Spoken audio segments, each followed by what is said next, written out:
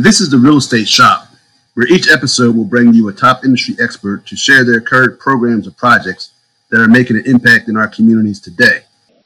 Be sure to check us out on Spotify and Apple Podcasts. In this episode of The Developers, we had the privilege of interviewing Buwa Binitie, principal of the DC-based Dantes Partners, one of a number of Black-owned development companies in Washington, D.C. Let's join in. So, Buwa, I know you have a pretty, fascinating story about how you got into the industry and kind of how you've developed your firm. Love for you to share that with the general audience, as we think about emerging developers trying to figure out, well, how do I leave my 9 to 5 and get into real estate? Or, how do I grow my parents' mom and pop development company into something bigger? Yeah, no, first and foremost, thank you all for being here. No, I should be the one. Thank you for allowing me to be here, and share my story, with you all. Look, the first thing I would say is do not leave the 9 to 5. You want to keep the 9 to 5. The 9 to 5 is essential, because, I started out because I was very fortunate to have had the opportunity to work for some really, really good people, right? And those interesting individuals worked on some very challenging projects. And it's those projects that, for the most part, sort of gave me my start and gave me the confidence to be an entrepreneur, right? So I always say, there's nothing better than learning on someone else's dime, right? It's like you don't really have the money and you can go out there to sort of, work with folks who have the money and, more importantly, understand the business, right? So I was very fortunate because, not only did I have an opportunity to work on projects and better understand how to move projects forward and the financing behind the projects, but I also understand that there's a business around it. And if you're not focused on the business, it doesn't matter how your projects perform because you're just going to constantly find yourself being a hamster in the hamster wheel. So, look, the short answer is I'm third generation real estate. My grandfather, my father passed on to me. Initially, I was very reluctant to be in the real estate business because I wanted to do something very different than what the family had done.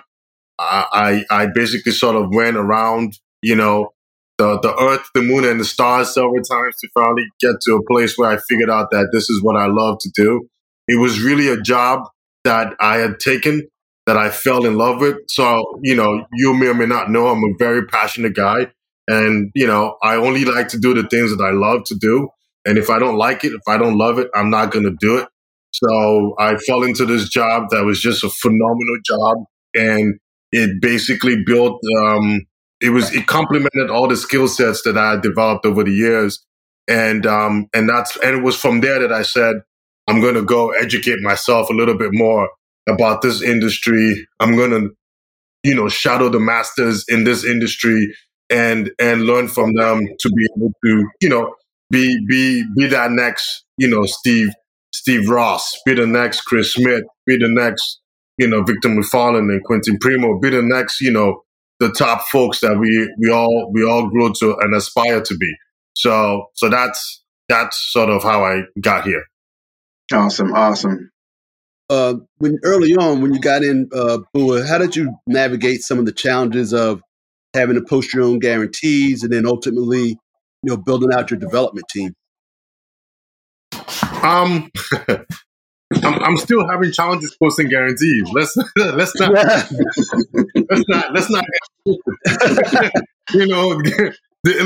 elusive guarantee. Look. I was telling the group yesterday. I've always been a big believer in one. If you understand the business, right? It doesn't matter how it doesn't matter how much you know, right? If you understand, I was very fortunate to look at the business, and regardless of the color of your skin, you still have to have experience, you still have to have liquidity, and you still have to have a net worth. So we can say all the things that we want to say about the capital markets is concerned, which I'm sure we'll get into. But the bottom line is Real estate is the most sort of objective business that you and I can ever be in because it's capital intensive. So if you've got the dough, you can play. If you don't have the dough, you're not going to be able to play. Bottom line. So I knew that going in.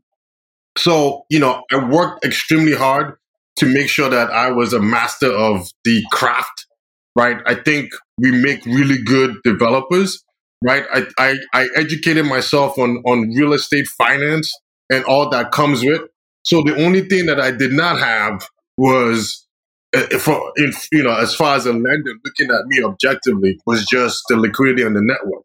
So part of the reason why I say don't leave your day job is because I worked extremely hard to save every single money I made. And that's it. It's just that simple. So from the earlier deals that we did, I mean, Kirby, you have a consulting company. We for the first 6 years of the firm, we did not do one development deal because I understood the business, right? If I had done a development deal at a very early age, I would own 0.01% of a deal. Nobody got time for that. I don't have time for that. I don't have time for 0.01%. I want to own minimum of 50% and I want to or 100%, right? So I basically just stashed every single money that I made, like 90% of everything that we made, and we just parked it in the bank account. We did a couple of really interesting deals, and the money that we made from those deals, trust me, I was tempted. I was like, man, I could buy that Lamborghini right now. I could get me that tomorrow, right? And meanwhile, I got to go hire top-notch staff. So I was like, do I convince Corey Powell to come on or do I go buy that Lamborghini? And guess what prevailed, right? The Lamborghini is clearly not something I still have to today. But we saved every single money we had because that's what allowed us to have the liquidity. And when we did deals, we held on to the assets such that when we walked into the bank, we could check all the boxes. So by us checking all the boxes and you still do not extend credit to me, now we know there's a different conversation that we have. But at least we could check the boxes. So that's a lot of the money that we made from years ago is still parked in the bank account because we need to satisfy the liquidity on the network. The other thing that I would say about that is folks have to learn, there's this thing we say in Nigeria, where I'm from, folks have to learn to cut their coat according to their size. And I believe in that firmly, which is like, if you only have $500,000 in the bank account, don't go do a 200 unit deal. It doesn't, the math does not compute. And folks are always like, well, if I, but there's a 200 unit deal, I should do the 200 unit deal. I was like, okay, cool, but you can program the deal all you want, but when you go see the lender, you're not gonna check that box, unfortunately. So we made a very cautious effort, and we still do as a firm. We make it a very cautious effort as a firm to not do transactions whereby we cannot leverage what we have today, right? I'm not going to go do $1 billion deal because guess what? My balance sheet, as much as I love to think that it cannot support $1 billion transaction. Eventually it would, but as of right now today, it can't. So we know exactly what our cap is, and we stick to that cap until we have more liquidity to be able to allow us to graduate to the next level. It's awesome advice. So, what projects have you done, and are there any ones that are particular, like your favorite ones that stand out to you? Man, it's like which child is your favorite child, right? Look, man. Every transaction, and it's weird, man, because I know this is being recorded. Like, if I say one, I can just hear someone calling me tomorrow and say, "What? What do you mean that that's your favorite deal? I thought the deal we did is our favorite deal." And I'm trying to figure out a way to answer this question. I always go back to one of my early deals, right? It's a deal that I think really sort of changed the way it sort of gave me the confidence to stick to my own script and build a company that is mission driven. So what does that mean? It means that we could prove to the world that we are good developers. We could prove to the world that we're good stewards of money. We could prove to the world that we're good stewards of public resources. It could prove to the world that we can actually create a black and brown owned firm that can execute and execute on a very high level. It can prove to the world that affordable housing does not have to be what you and I know to call the projects. It could actually be no different than your luxury housing. So that project that we experimented with is called Justice Park. So it's a project that it was a public disposition of government land in a very high cost neighborhood in the District of Columbia that we were fortunate enough to be awarded. So, there's a whole story behind the award process. As you know, we all respond to RFPs. You got to campaign. You got to compete extremely hard. But luckily for us, we were the only ones that bid to do an affordable housing project. Everyone who bid on the site was like high-end condo this, luxurious condo, went and got architects from London to come and design the building. And we're like, yeah, we're just doing affordable housing. and we won the deal. But everyone was still looking at us with side eye like, I'm not sure if you have the money. I'm not, I don't know. Pre-development was still a thing that, we had to go solve for. And look, I called a very good friend of mine, Bo Kitty, because I didn't have all the money to activate the deal. Bo said yes. He wrote me a check on the spot. I went back with the team. We designed the project. We got it built. We got it leased up in record time. And that deal just changed the trajectory of the company. That's when everything changed. That's when we started off, we kicked off this luxury affordable housing theme that we say all the time, right? And it just sort of gave us the confidence with ourselves and with our partners that we could actually move a project. We can actually get a project done. So Justice Park, I would say, was a defining project. Yeah. Awesome. I know you've done a lot, over the past couple of years since starting a business. Two-part question: why affordable housing out of retail, office, market rate? And then second, talk to me about expanding beyond your immediate area to other markets and what that has looked like for you. Sure. So you heard me earlier talk about the fact that, look, I only do what I love, and I say that all the time. Like, I'm not. If I don't love the project, if I don't love, the individuals that I'm going to, spend time working with, I'm not going to get involved. I always follow my heart. I follow my instincts with everything I do. Affordable housing is the same thing, right? It's a personal story to me. Like, I got into this because, right, I tell people all the time, I went to school in New York, and after graduating from school, I could not afford to live in the city, even though I was making good money. And as a young man in New York City, I felt like I was on a curfew, right? Because I always had to catch the PATH train to go back to Jersey City. And I don't know about you, I don't like the idea of being in a curfew. I want to party all night and enjoy all that New York City has to offer. That's what I want to do. And the only thing that was getting in the way of me partying all night was affordable housing, right? So it has always stuck with me since then. So same thing. I moved to San Francisco.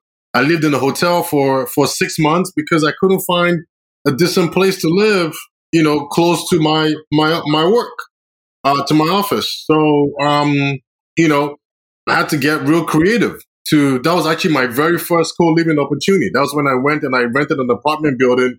I had no business renting, and I went the very same day and put an ad in Craigslist so I can chop it up into a 4-bedroom so I can afford the rent. And the same thing obviously happened to me when I moved to DC, as I had to rent a bedroom and eventually move to Laurel because I couldn't afford to live downtown. So it's always been in the back of my mind. And when I eventually fell into real estate, I basically said, I've got to solve this problem of individuals like myself making $60,000, $80,000 and wanting to enjoy all that downtown living had to offer without doing it, without spending 50% of my salary in rent. So, right. And it's a problem that I love solving till today. It never gets old. And that's why I do it. That's why I do it. That's why it's a personal story to me. As far as, branching out into other states, number one, the problem is a problem that needs solving in high cost neighborhoods. So thank goodness there's a lot of issues associated with providing affordable housing wherever you go. So for us, it was just a natural progression because the business, I don't need to prove to anybody that the problem exists. The problem exists in New York. And we just saw New York as a great market for us to sort of expand our tentacles. And it's been a phenomenal ride. It's been a phenomenal ride, phenomenal experience working out of New York City. I like that city a lot. And I'm just glad that we are put in a position to help solve that problem in New York. And we're building a team. My goal is, and I see it happening, that the New York team is going to get larger than the DC team in very short order. And and hopefully we'll be able to find other cities that we can do the same in as well. With the traveling and managing two teams, how you practicing self-care, and then also how you kind of managing a household, keeping the wife happy and kids and such? So let me start with self-care. So self-care, I kind of think of myself as an athlete anyway. I've always felt that way. So, for me, pushing myself physically means that I can push myself mentally. So I'm an avid cyclist. I bike all the time. And in the pandemic, I picked up running for the first time in my life. I've never, ever ran. So I just started running, and I don't love it at all, frankly. It's one thing I don't love, but yet I keep coming back to it because um, I like the fact that it's really pushing me physically. And I love a good challenge.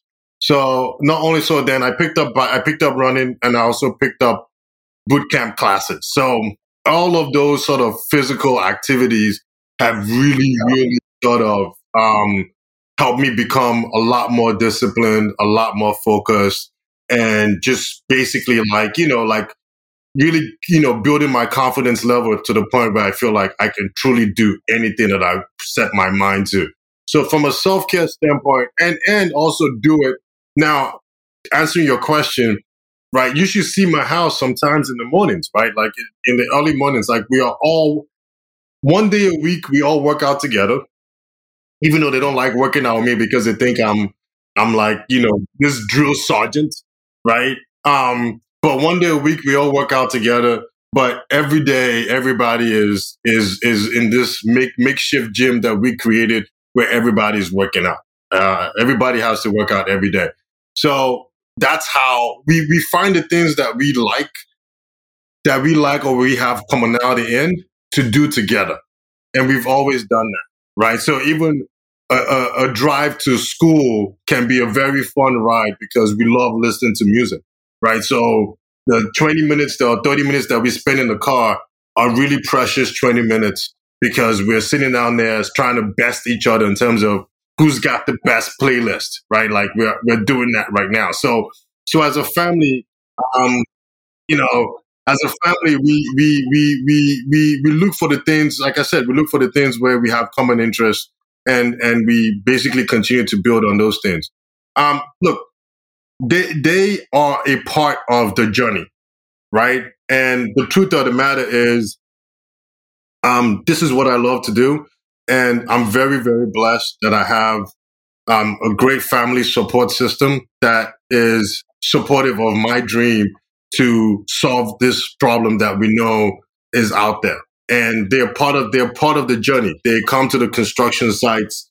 They travel with me sometimes to New York City, and they have to suffer through all the occupational hazard that I put them through. Like I can't just walk down the street without like looking at a construction site or looking at the brick or looking at the fenestration, right? So they understand that this is part of me, and I'm very, very lucky and fortunate to have, a support system that is very, very, very excited. I mean, I don't know if you know, we just closed $40 million, right? So we got to put that out in the street. They were very well aware when I was, we've been chasing that elusive money. It was a carrot for a very long time, and I finally plucked that carrot. So they're part of the journey. They're part of the journey. They understand. They see it, and when you win, they cheer us on such that we can continue to do more. And hopefully, they too are able to see that anything is possible, right? With them. So we'll see. Talk to me in 5 years or 10 years, and hopefully they still like me and they still want me to be their father. So we'll see. That's a very good segue, because the next question was, where do you see yourself in the company in, like, say, the next 5 years? Look, my goal right now is to foster the next generation of Black millionaires. That's all I want to do. I want to create as many Black millionaires as I possibly can. I think so far my track record is looking good. I only want to read reports 5 years from now. I keep telling everybody, I'm the laziest developer you ever come across. I actually don't like working. But I just want to be able to, I want to create a company of companies whereby I've had an opportunity to nurture some exceptional talent, and they can sort of run each of the silos, and I'm just a chairman, right? Like that's what, I'm actually surprised that every now and then I'm able to add value to the organization, because I've, Dantes partners and all the family, we have some really, really sharp, hardworking, exceptional human beings that have sort of taken this mission on and taken it to the next level. So all I want to do is just support them in their growth and in their family's growth, in their wealth growth and health growth, such that they can sort of go create all the Black millionaires as well. So that's what I want my legacy to be. I want my legacy to be like, oh, you can point to a lot of people that have prospered just because I had an opportunity to affect or impact their lives positively. And I remember I tell people, you gave us our first shot, right, as a consulting company. And I think 2011, when you're looking at that site in Southeast. So I appreciate that. Yeah. Last question. If you were to do it all over again, what would you do differently? The only thing that I would do differently is I would have started investing earlier on. Like the whole concept of I don't have money to invest, or I don't think I'm wealthy enough to have a financial planner, is the biggest mistake that we can ever make. And I'm sure you all can relate to this, right? We don't have dinner conversations where we talk about money as a culture. It's just not something that we do within our culture, right? So the whole idea of saving, the whole idea of investing is the one thing that I really, really wished I did at an early age. Because if I just invested $10 or $100 a month consistently for 10 years, which flies by very quickly, I don't even know if I would be doing this podcast right now, to be honest with you. I'd be like, what, Kervin? Nah, man, I'm chilling. I'm drinking my margarita. I'm relaxing, like don't bother me. I'm not working. Right?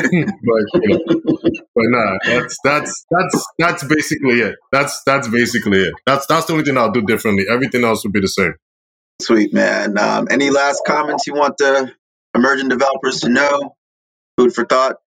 Listen, the opportunities are vast, and no better time than now to be a Black developer in America, as far as I'm concerned. No better time than now. Like, if you don't come out of COVID by adding an extra zero behind your existing net worth, that's on you. the opportunities are way vast, and there's a moment right now, a reawakening that we hope continues so long as we continue to perform, and just go out and get it. Like, go out and get it. Like, don't look at just go out and get it is what I always tell people. Like, there isn't any. I mean, Corbin, there isn't any opportunity that we come in contact with that we don't chase. Nah, especially if we feel like we can win it. So go out and get. The opportunities are vast.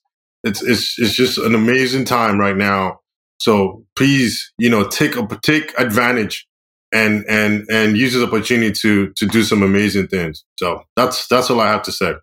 Another day at the shop. Content they can't get anywhere else.